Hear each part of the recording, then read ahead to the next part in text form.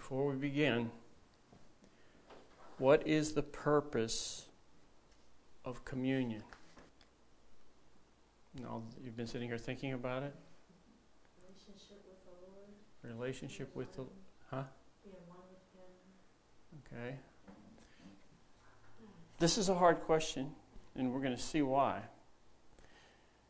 There are many different... many, but I have 4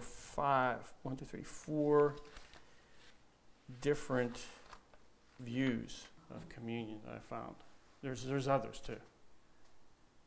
And what was your answer? I thought the same. My first thought was that we can be one with the Lord and have fellowship with Him. One.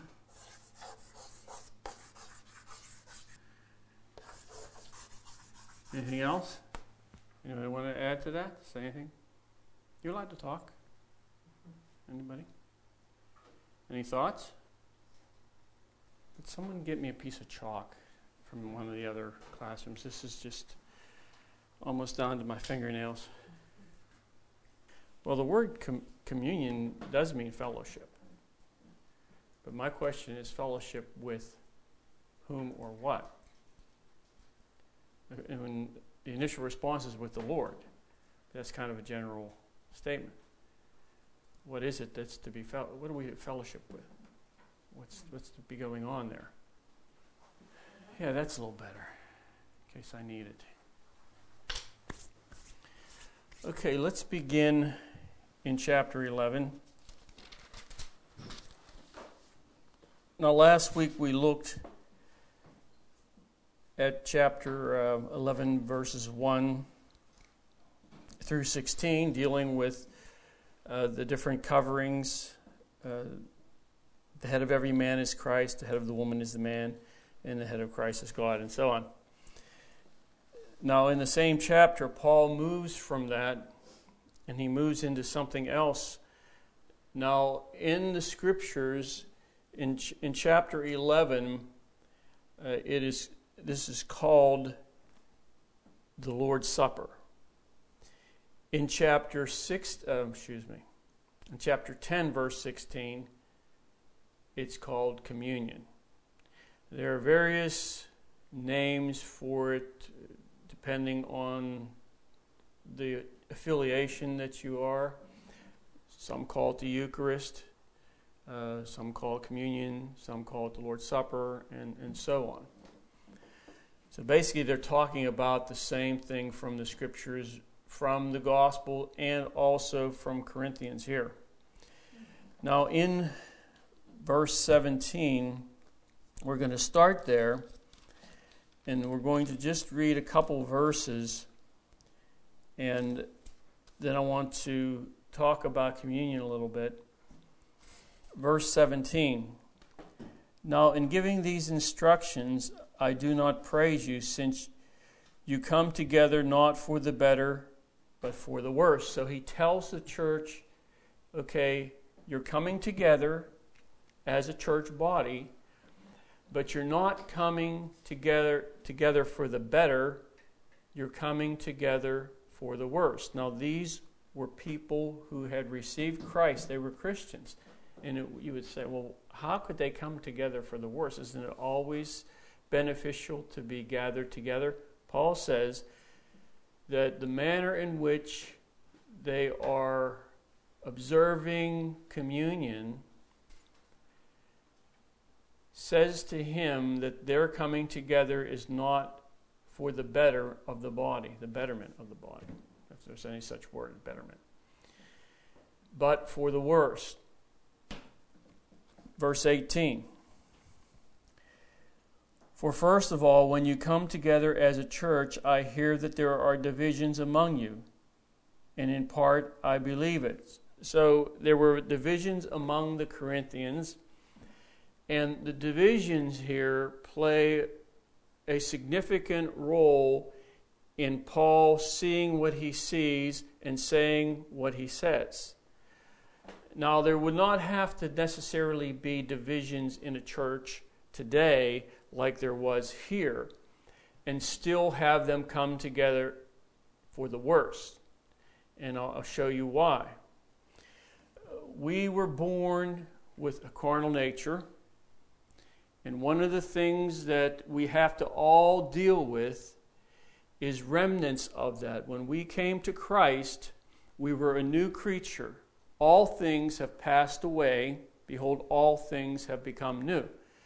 But the remnants of the carnal nature will arise in all of us at times and will cause us to see things a certain way and will cause us to move and function and do things without even really maybe even thinking about what we're doing. It's just like, you get up in the morning and, some people can't function until they have a cup of coffee. But some people can have a cup of coffee and still can't function. So you get up in the morning and you walk through the house. Well, what do? You kind of just do things without thinking about it. You go over and you stumble into the bathroom, take a shower, you shave, you put your makeup on, whatever you do. You do all these different things sometimes, and you're not even really thinking about it or paying attention to what you're doing, because you'll do something and you'll come back later and say, did I do that? Did I put that there? Why did I do that? So we do things in the natural and don't really even think about what we're doing. And the same holds true in the spiritual. We will do things and move and function a certain way and not really being aware of what's going on. And the remnants of the carnal nature, the way we were, the way we functioned, the way we did what we did before we became Christian, we can move in certain patterns and still move in that in a certain degree, to some degree anyway, and find that later on that something wasn't quite right there. So here you have this church, they're gathering together, and Paul, who was the father of the Corinthians, spiritual father, he says, you're not gathering here and having communion for the better, but for the worse. So he says there's divisions among you, verse 19. For there must also, and this is quite an astounding statement to me, for there must also be factions among you, that those who are approved may be recognized among you. Let me read this from another translation. For there must also be factions among you. Maybe this is the same. No. For there must also be factions among you, so that those who are approved may become evident among you. And the word approved there is to be genuine on the basis of testing. So something is going to test what is there in the heart or the motives of the heart, why the person is doing what they're doing, so that those who are doing it for the right reasons and not having some other motive or the wrong motive, Paul says that you would be approved. So there's factions in the church so that those who are genuine will be approved. It'll be evident, the ones who are genuine. I don't know evident to who, to the Lord obviously, but maybe it'll be evident to those who can see, those who are walking uprightly, those who are moving in the righteousness of Christ. It's going to be evident here, as he says, that the factions are going to prove or approve one or the other. Okay. Now, is communion, or you can say the Lord's Supper, for the purpose of remembering the Lord? You say yes. The focus of communion has been debated for centuries. Did you know that? The church has been, worldwide, those who call themselves Christians, debate, even today, what the focus of communion should be and what communion really is. And I have listed here. Now, who knows what transubstantiation is? You don't know what transubstantiation is? I should, huh? Yeah, you should. Because I was Catholic. Yes, because you're a I was covered. I Okay, I'm going to read these because some of these views I'm not really familiar with. Now, that one I am, but this is what they believe. The Roman Catholics believe that the host and the wine actually become the body and blood of Christ. They hold that while the physical properties, taste and appearance, of the bread and wine do not change, the inner reality of these elements undergoes a spiritual change. So now, if that was true, that when Jesus broke the bread and took the cup, he could have been holding before him his actual physical body. But he didn't, see? He wasn't holding his actual physical body like the Roman Catholics believe when he broke the bread and gave the wine. So that's transubstantiation. What's consubstantiation? Okay, that's another one. How many know who Martin Luther is? You're the only one that knows who Martin Luther is. You know who Martin Luther? Do you guys know who Martin Luther is? Don't tell me he was a Lutheran. You need to look at church history, study some of these things. Some of these people they lived for the Lord and the Lord used them. Did you know that he was a monk? Well, didn't we talk about him last Oh, yes, we did. Yeah. Yeah. Okay. All right. So consubstantiation is a second viewpoint developed by Martin Luther. He says that Christ's body and blood are truly present in, with, and under the bread and wine. The elements do not actually change into Christ's body and blood.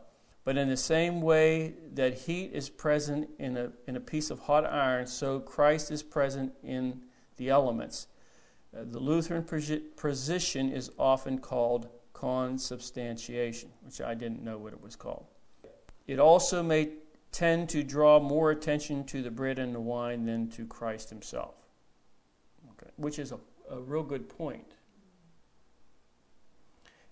There are churches who have communion every single Sunday as far as the emblems are concerned.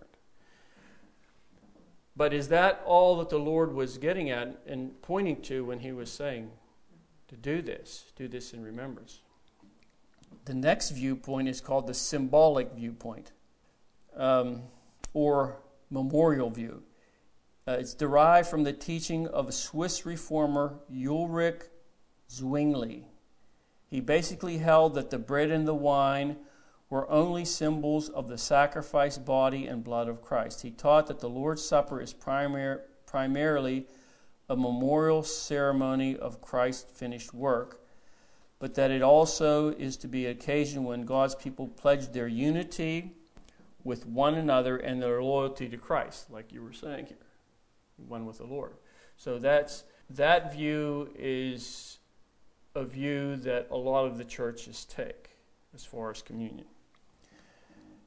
This viewpoint is held by the Baptists and independent churches. While Zwingli's ideas are basically sound, this position tends to place more emphasis on what the Christian does and promises in the Lord, in the supper, than on what God does. Then the fourth view that I have here is called the dynamic or the spiritual presence view. Now this is Calvin. John Calvin, if you've never heard of John Calvin, boy, you want to read some things. I read some things by John Calvin when I was done and my head was spinning. Well, he has a lot of writing that he's done. Anyway, here is the view of John Calvin and the Reformed and Presbyterian churches which follow his teaching. Known as the dynamic or the spiritual presence view, it stands somewhere between the position of Luther and Zwingli. Calvin agreed with Zwingli that the bread and the wine are to be understood symbolically. Christ is not physically present in the elements because his risen, glorified body is in heaven, which is a good point. The Catholics believe that whenever they get the host, they pray over the host and the wine and water, that actually it's a transubstantiation. It becomes the body and blood of Christ, to the point where they take it and they put it in the little tabernacle, what do they call that? Well, anyway, it's a little door that has a lock on it, and they put it in there, and then they lock it so no one can get near it, no one can touch it. So that they believe it becomes the body and the blood of Christ. But this view says Christ is not physically present in the elements because his risen, glorified body is in heaven. Still, he is dynamically and spiritually present in the Lord's Supper through the Holy Spirit. Now, do you find any of those that you think is close to what you believe?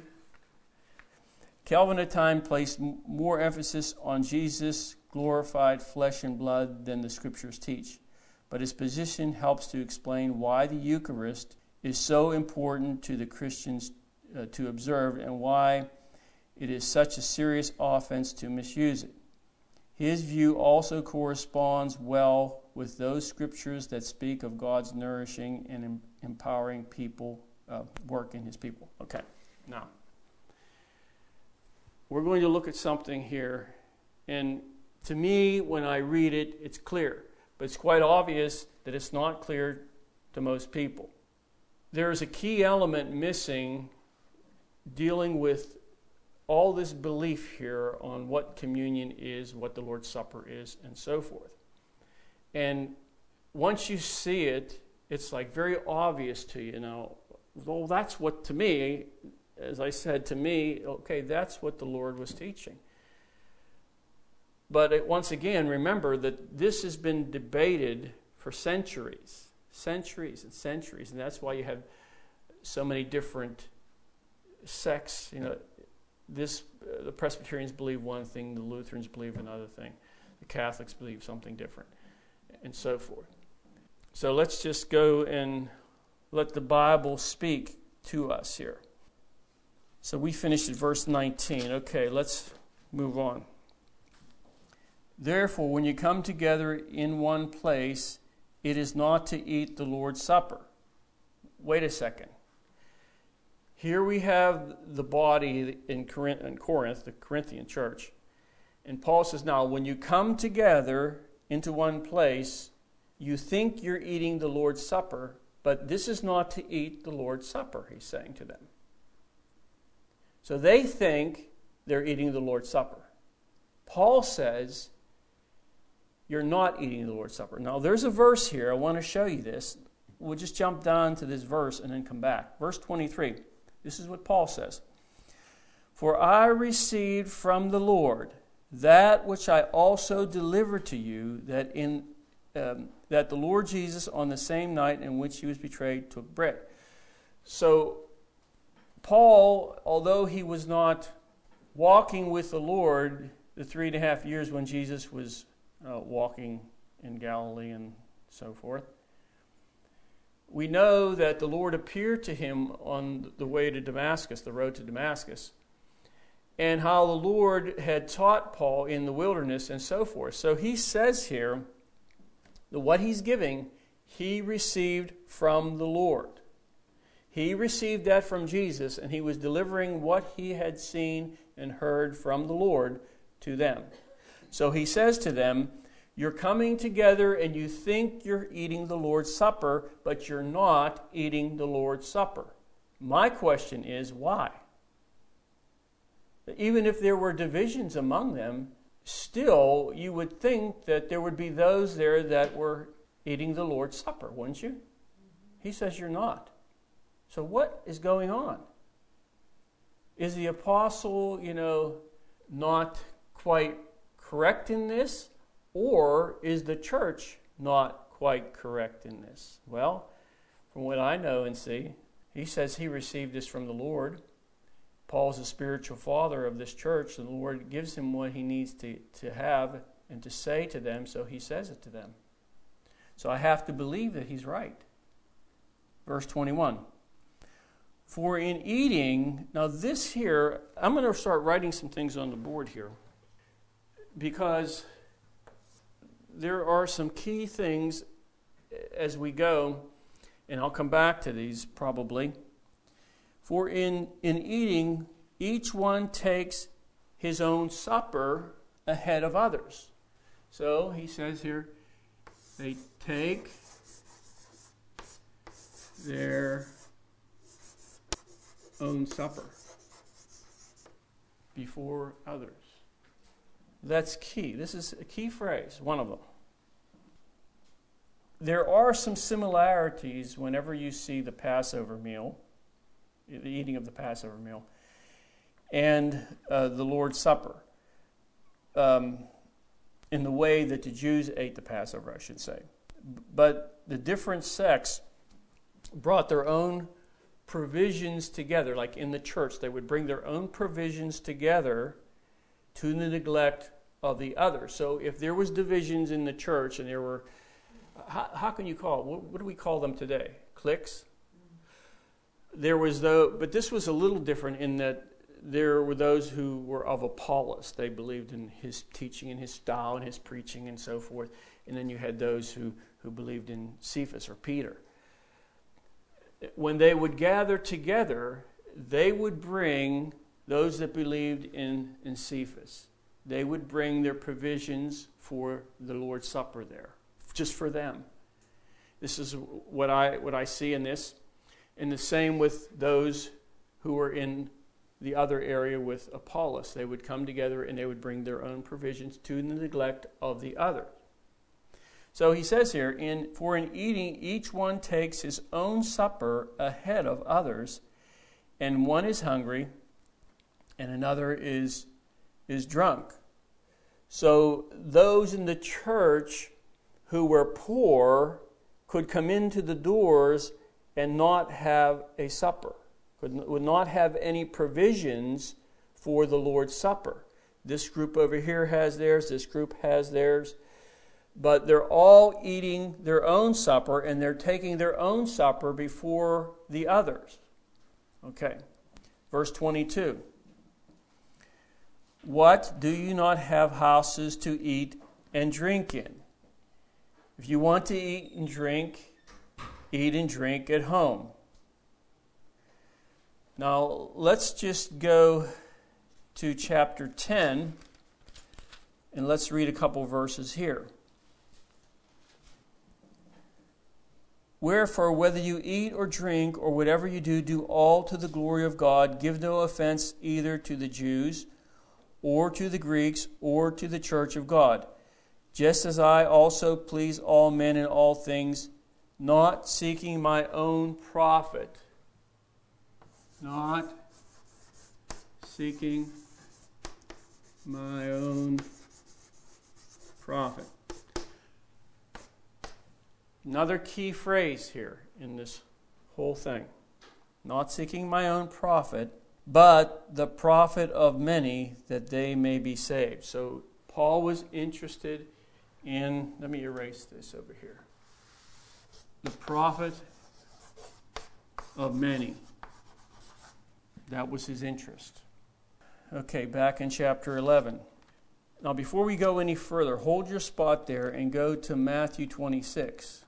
Now, one of the things that you will find when you read the Bible, you study the Bible, is that you'll go to one portion of Scripture and you'll read that, and you'll go to another portion of Scripture, especially from gospel to gospel, and you will find, for example, Matthew's account of it and Luke's account of it is almost identical, but there may be a few added words here or a sentence here or something missing that's in the other.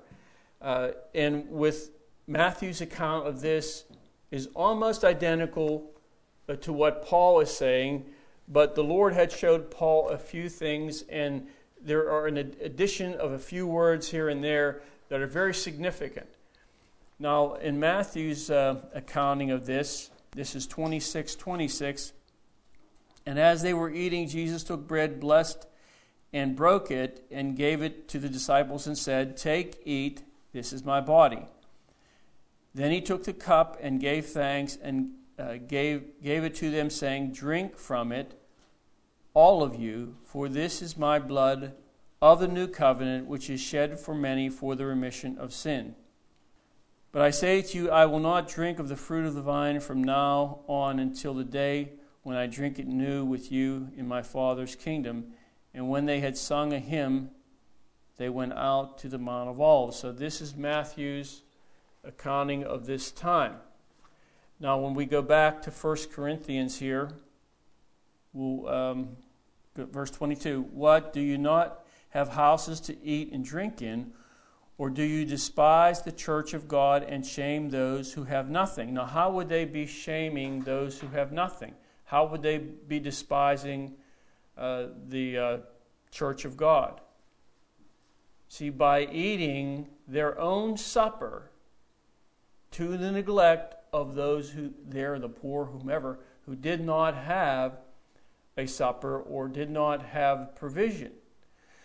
Now, this thinking negates the entire purpose for the Lord's Supper. Now, they could have all gathered together and they could have remembered the Lord. You know, we want to be one with the Lord. But still, if this was going on here, if they are more interested in their own supper than in the other person, then they are not really having communion. They're not. That's what Paul says. He says, you're not coming together to eat the Lord's Supper. You're not coming together for the better, but for the worse. You're not coming to eat the Lord's Supper. You're eating your own supper. That's the reason why you're coming together. Don't you have homes to eat in? If you want to eat, if that's the purpose of it, stay home and eat. And many, many churches, when it comes to communion, it becomes a symbolic thing only. Now, of course, the symbolism is there. But just to have communion doing the physical things with the bread and the wine or the bread and the grape juice or whatever, misses the point if that's all that's seen. Even if a person says, well, I'm doing this because I want to have fellowship with the Lord, they still can do that and miss the entire point of communion. Now let's continue on. Do you not have houses to eat and drink in? Or do you despise the church of God and shame those who have nothing? What shall I say to you? Shall I praise you in this? I do not praise you. For I received from the Lord that which I also delivered to you. So he's putting them on notice that what I'm giving you, I got this directly from Jesus Christ. That the Lord Jesus, on the same night in which he was betrayed, took bread. Now, before we go any further, from the context here, and we read it in Matthew, I'm going to read this. From the context, this is a quote from a Bible dictionary.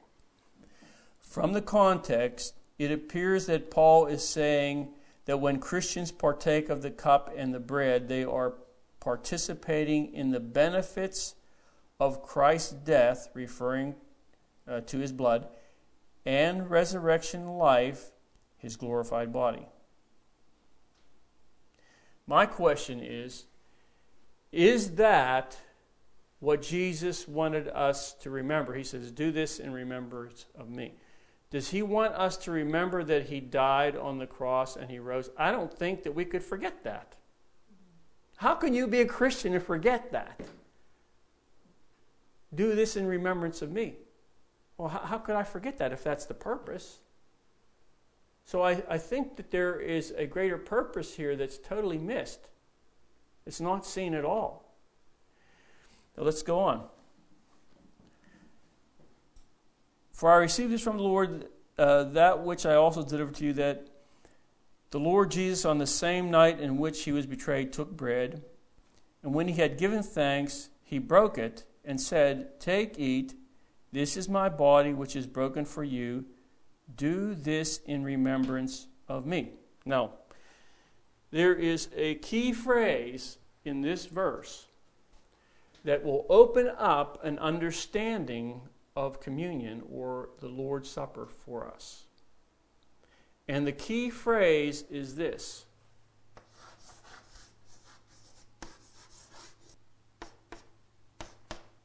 for you. For you.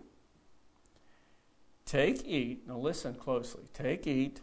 This is my body, which is broken for you. For you. What did Jesus do? See, he gave himself selflessly for you. Do this in remembrance of me. Do what?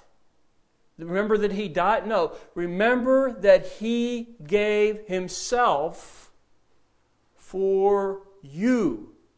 For you. That's key. For you. Go back to chapter 10 a minute. Let me read one verse from Luke. Luke 22:19. And he took bread, gave thanks, and broke it, and gave it to them, saying, This is my body, which is given for you. So Luke, his account, says the same identical thing that Paul says. Do this in remembrance of me. Chapter 10, if I can find the verse, verse 24. This is another key phrase dealing with communion. Now look in verse 16. 10:16. The cup of blessing which we bless, is it not the communion of the blood of Christ? The bread which we break, is it not the communion of the body of Christ? Now, the key to understanding what Paul is saying is verse 24.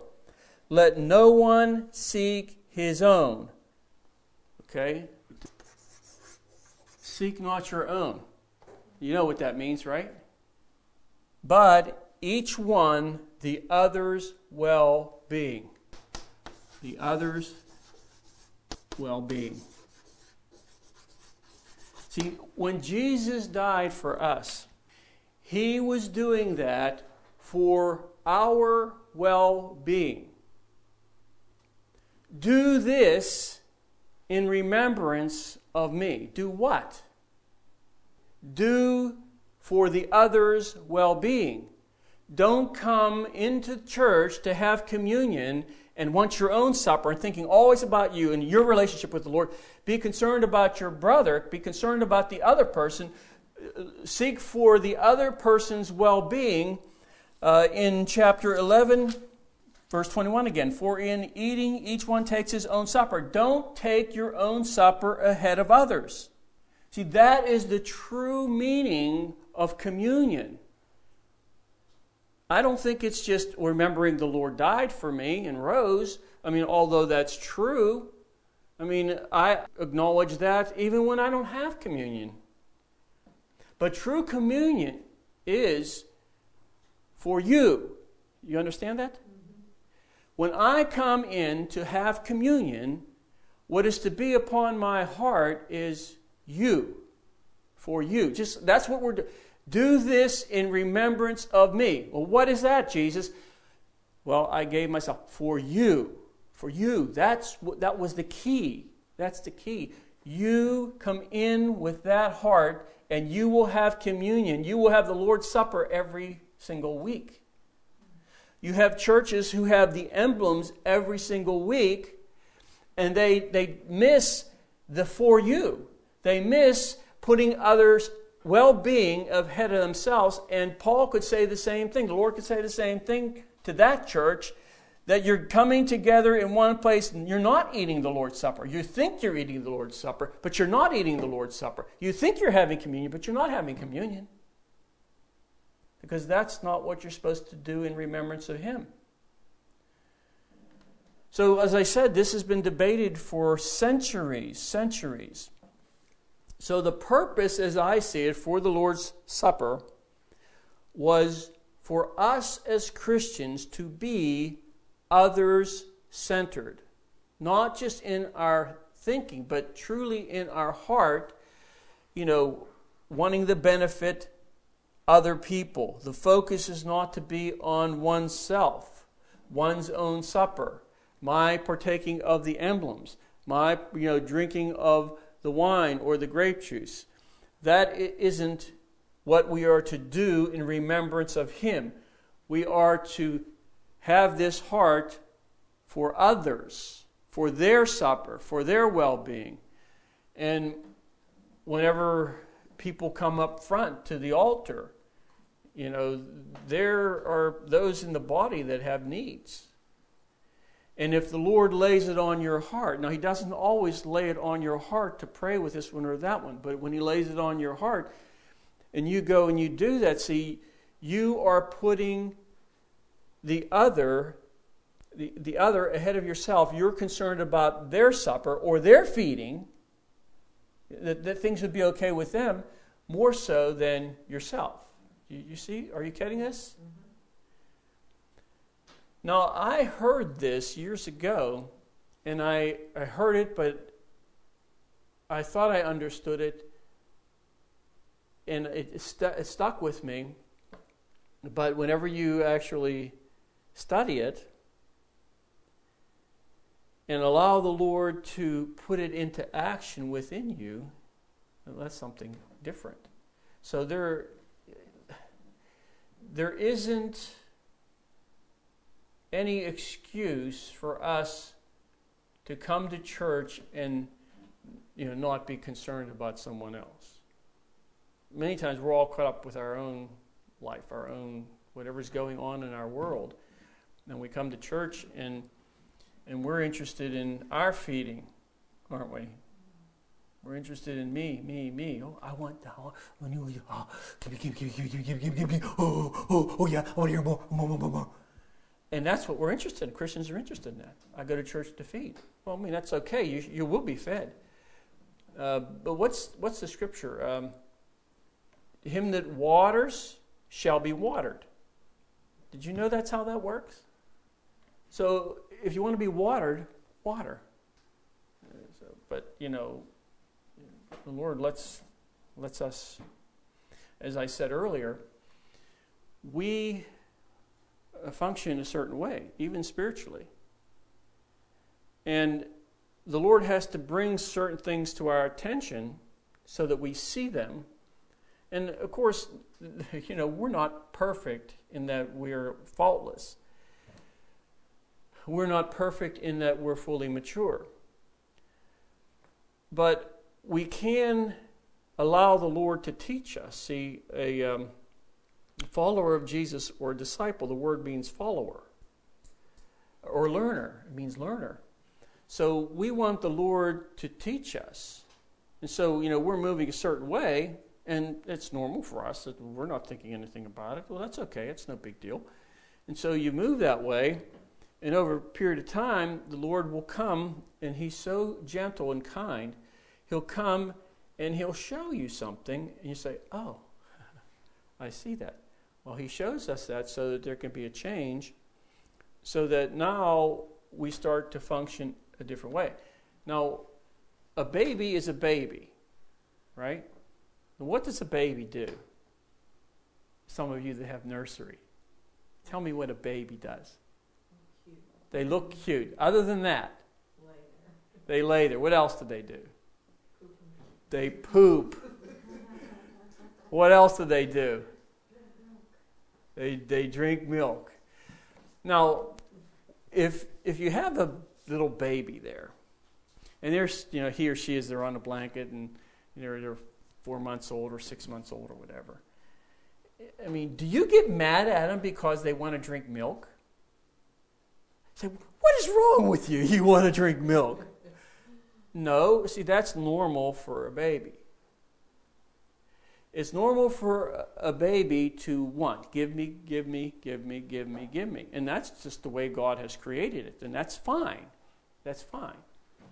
But there comes a time when, after so many years of development, that there is a change with the individual to where now, and you can relate to this, you move into adulthood, and now it's not give me, that has to change. Because many a young girl has been in that mode and gotten pregnant and had a child, and when a child comes, it's no more gimme. It's you have to give. So there's a change there whether they want it or not. And so, spiritually speaking, when you have a young child, a baby. You know, they come to church, they're interested in, give me, feed me, I need fed. And that's okay. There's nothing wrong with that. That's the way it should be. But there comes a time where there's a change. Now, when we come to the Lord's Supper, even the little baby in Christ can have this heart attitude. Well, I know I need. But when I come together in the church, I am going to put before me someone else's supper. I'm going to put before me maybe someone else's need. Because if I do that, remember, he that waters shall be watered. So you actually benefit more. So it doesn't matter where the person is spiritually. Paul is directing the entire church into this. And I find it very, very odd that this is missed.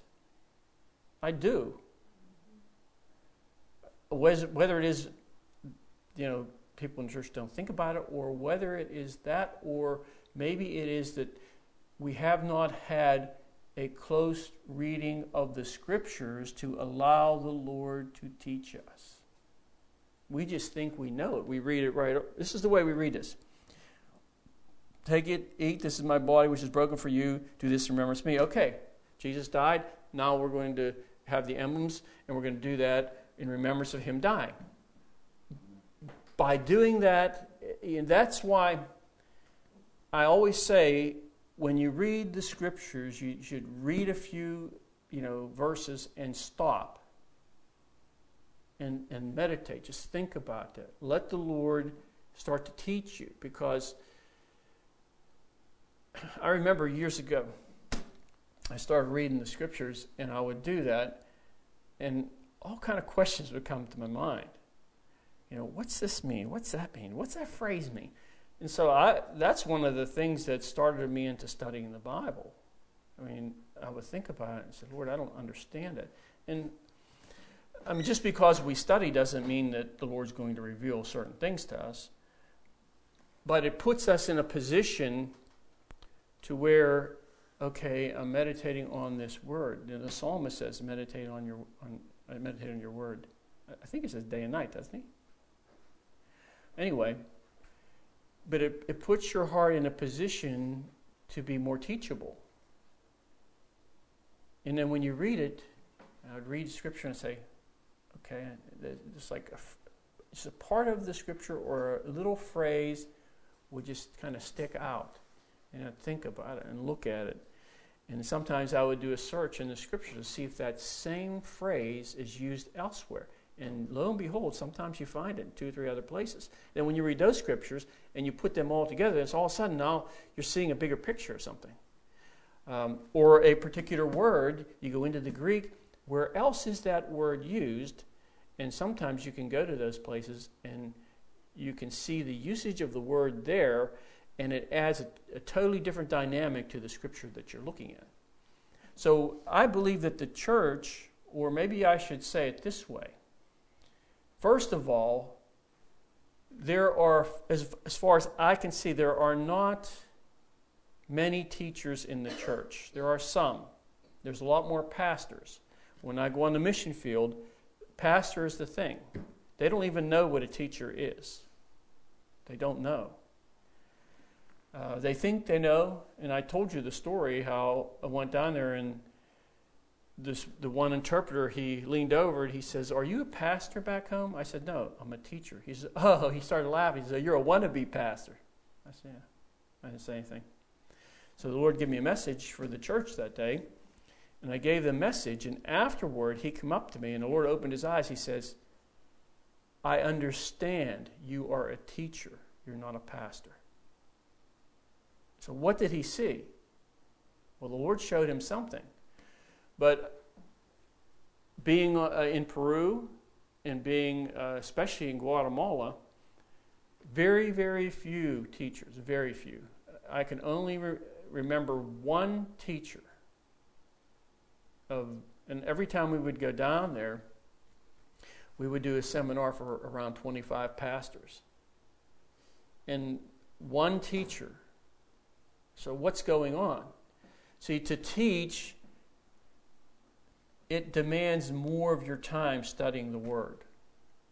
You can't, for me anyway, I can't say anything about somebody else. But, I mean, not that a pastor can't teach, a pastor can teach. But as far as an exposition of the Word, where you're going in there and you're looking at it, and you're looking at the phrase, you're looking at the Greek, you're looking at the Hebrew, you're studying to show yourself approved unto God, a workman that need not be ashamed, rightly dividing the word of truth. That demands time. And there aren't many who are willing to do that. Very few. I don't know a whole lot. Very few people.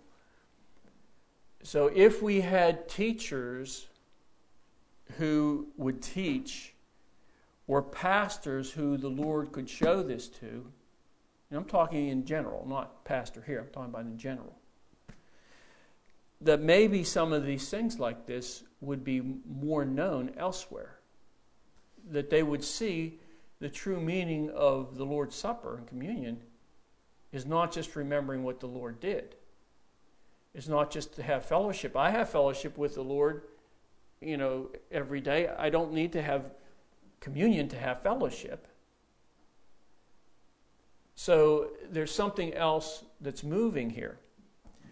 Take, eat, this is my body which is broken for you, for you, for you, for you. Do this in remembrance of me. Do what, Jesus? Well, give yourself for others. In the same manner, he also took the cup after supper, saying, this cup is the New Testament in my blood. Do this as often as you drink it in remembrance of me. So in verse 25, this is the same thing. It goes back to verse 24, the same phrase, for you. He did this for you. Where does it say it here? It doesn't say it in this translation. Verse 25 in King James. Oh no, it's in verse 24, excuse me. Okay, verse 24 says broken. Okay, let's continue on. For as often as you eat this bread and drink this cup, you proclaim the Lord's death. See, that's where they get that. You proclaim the Lord's death till he comes. So as often as you eat this bread and drink this cup, what bread and cup is he talking about? I believe it's talking about giving yourself for others, concerned about the welfare and the supper of others. Okay? As often as you do this, you proclaim the Lord's death. See, he died for you. See? He died for you. You're proclaiming his death till he comes. Not that you're standing up and say, I'm proclaiming the Lord's death by having communion. No, you proclaim the Lord's death by giving yourself for others like he died. You proclaim his death. You do the same thing. Except a grain of wheat die and fall into the ground, it abides alone. Therefore, whoever eats this bread, now listen to this. Whoever eats this bread or drinks this cup of the Lord in an unworthy manner will be guilty of the body and blood of the Lord. So what is the unworthy manner? What is the unworthy manner? Yes. Taking to yourself, as she said, and not giving to others. So this is very contrary to what's taught. I'm sorry, but it is. And it's very easy to see. Now, once you see that, you can go back and read this account in Corinthians again slowly, and you'll see that. You'll start to say, oh, I see that now. But let a man examine himself. Now, the word in verse 27, unworthy, means in an improper manner. So in verse 28, let a man examine himself. And the word examine means to try to learn the genuineness of something by examination. So you're trying to see what is genuine. You're examining yourself. Am I genuine here, not in believing that the Lord died for me, but am I genuine in my inner man in doing the same thing the Lord did, give myself for others? Let a man examine himself, and so let him eat of the bread and drink of the cup. Eat of the bread and the cup, or you could say the body and the blood. The body and the blood was shed for others, for you. See, it all comes back to that. For you, for you. For he who eats and drinks in an unworthy manner eats and drinks judgment to himself, not discerning the Lord's body. Who's the Lord's body? It's the other people. The other people in the assembly. They're the Lord's body. So you eat and drink in an unworthy manner. You eat and drink judgment. What does that mean? You're going to be damned? No. It means that you are being judged by not putting others ahead of yourself. You're not discerning the others in the body, the Lord's body. You're not discerning that those over there are poor, they have no supper. You're more concerned about eating your own supper. You're not observing the Lord's Supper. You're not observing true communion because the Lord gave himself for all. Are you giving yourself for all, that others would have something to eat ahead of you? Verse 30, listen to this. For this reason many are weak and sick among you. Now that can mean spiritually sick, of course. It could mean physically too. And many sleep. I don't have my Amplified. Does anybody have the Amplified version? No? NIV? I have ESV. Yeah, read verse 30 in the ESV.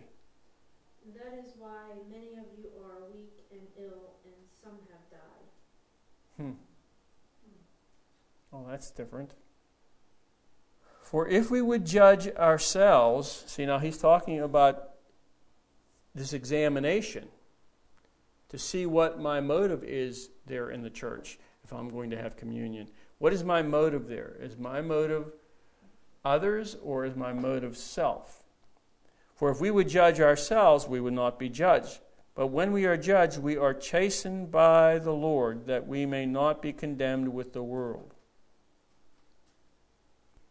Therefore, my brethren, when you come together to eat, wait for one another. Another key phrase. Wait for one another. So I put these phrases up here to show you different portions of Scripture here, how these are key in the communion ceremony. Now, of course, you have to observe, you have the emblems there. You have that. I'm not denying that you don't take the bread and the wine or the grape juice or whatever. I'm not denying that. That is to go on. Now, remember, back then, they brought actually provisions into the church and was more like a Passover type of supper type thing, as I said earlier. We don't do that. We have just the bread and, well, we do it in this church. We have food every Sunday downstairs. But I'm talking about in the worship service, having the bread and the grape juice symbolizing the body and blood of Christ. But see, that's only the surface part of that whole thing. And that's where the church mainly dwells, in that. And they see that and they're involved in that. And as far as this other here, that's missed. But this is the more important thing, so that you can have communion every single week if you come into the church the right way. You don't have to have the emblems. you can have communion every Sunday. And we are to. The emblems just take something and put it up on the surface here, and we think we're doing a religious thing that's very holy. And Paul says that you come together. If you don't come together in this the right way, that you're coming together not to eat the Lord's Supper. So I was thinking, how many churches across the world observe the emblems but don't come in with the meek and lowly heart that's concerned about the other person?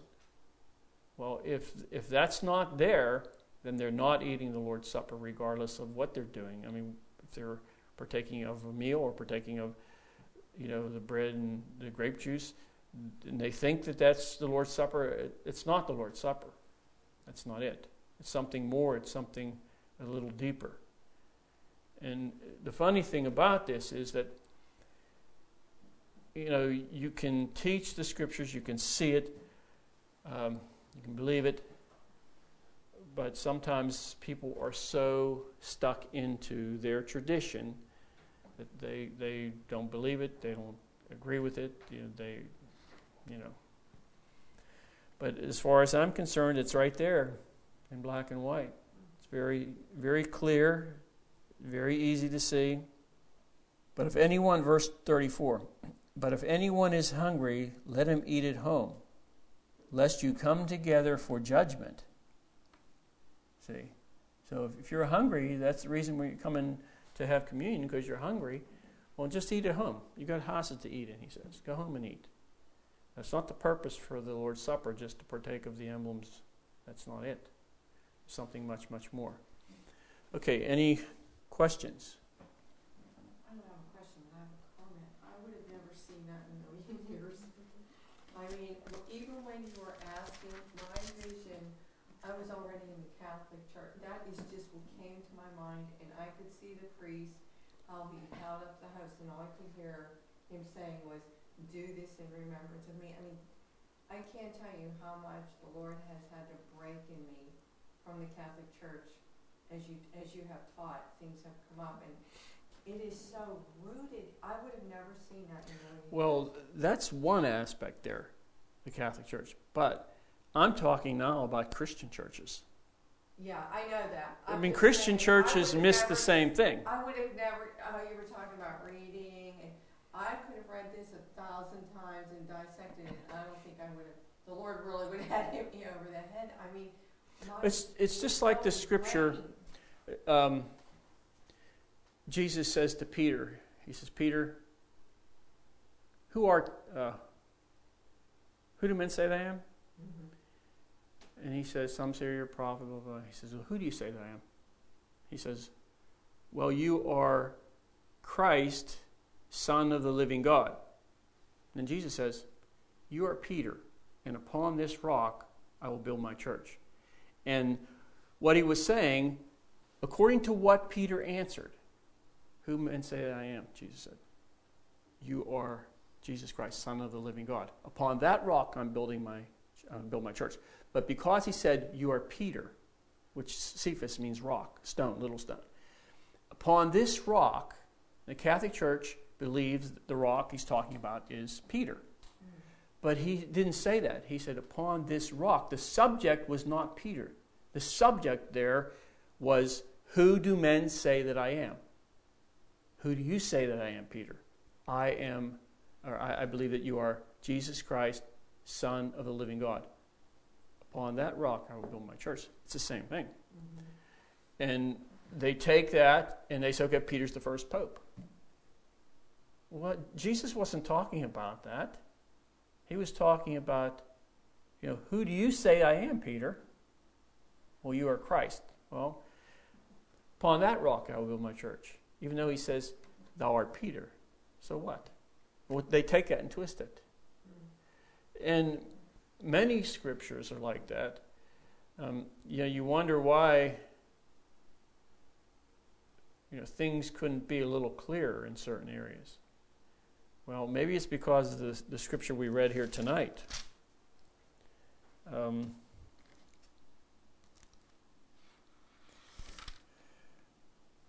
For there must be also factions among you, that those who are approved may be recognized among you.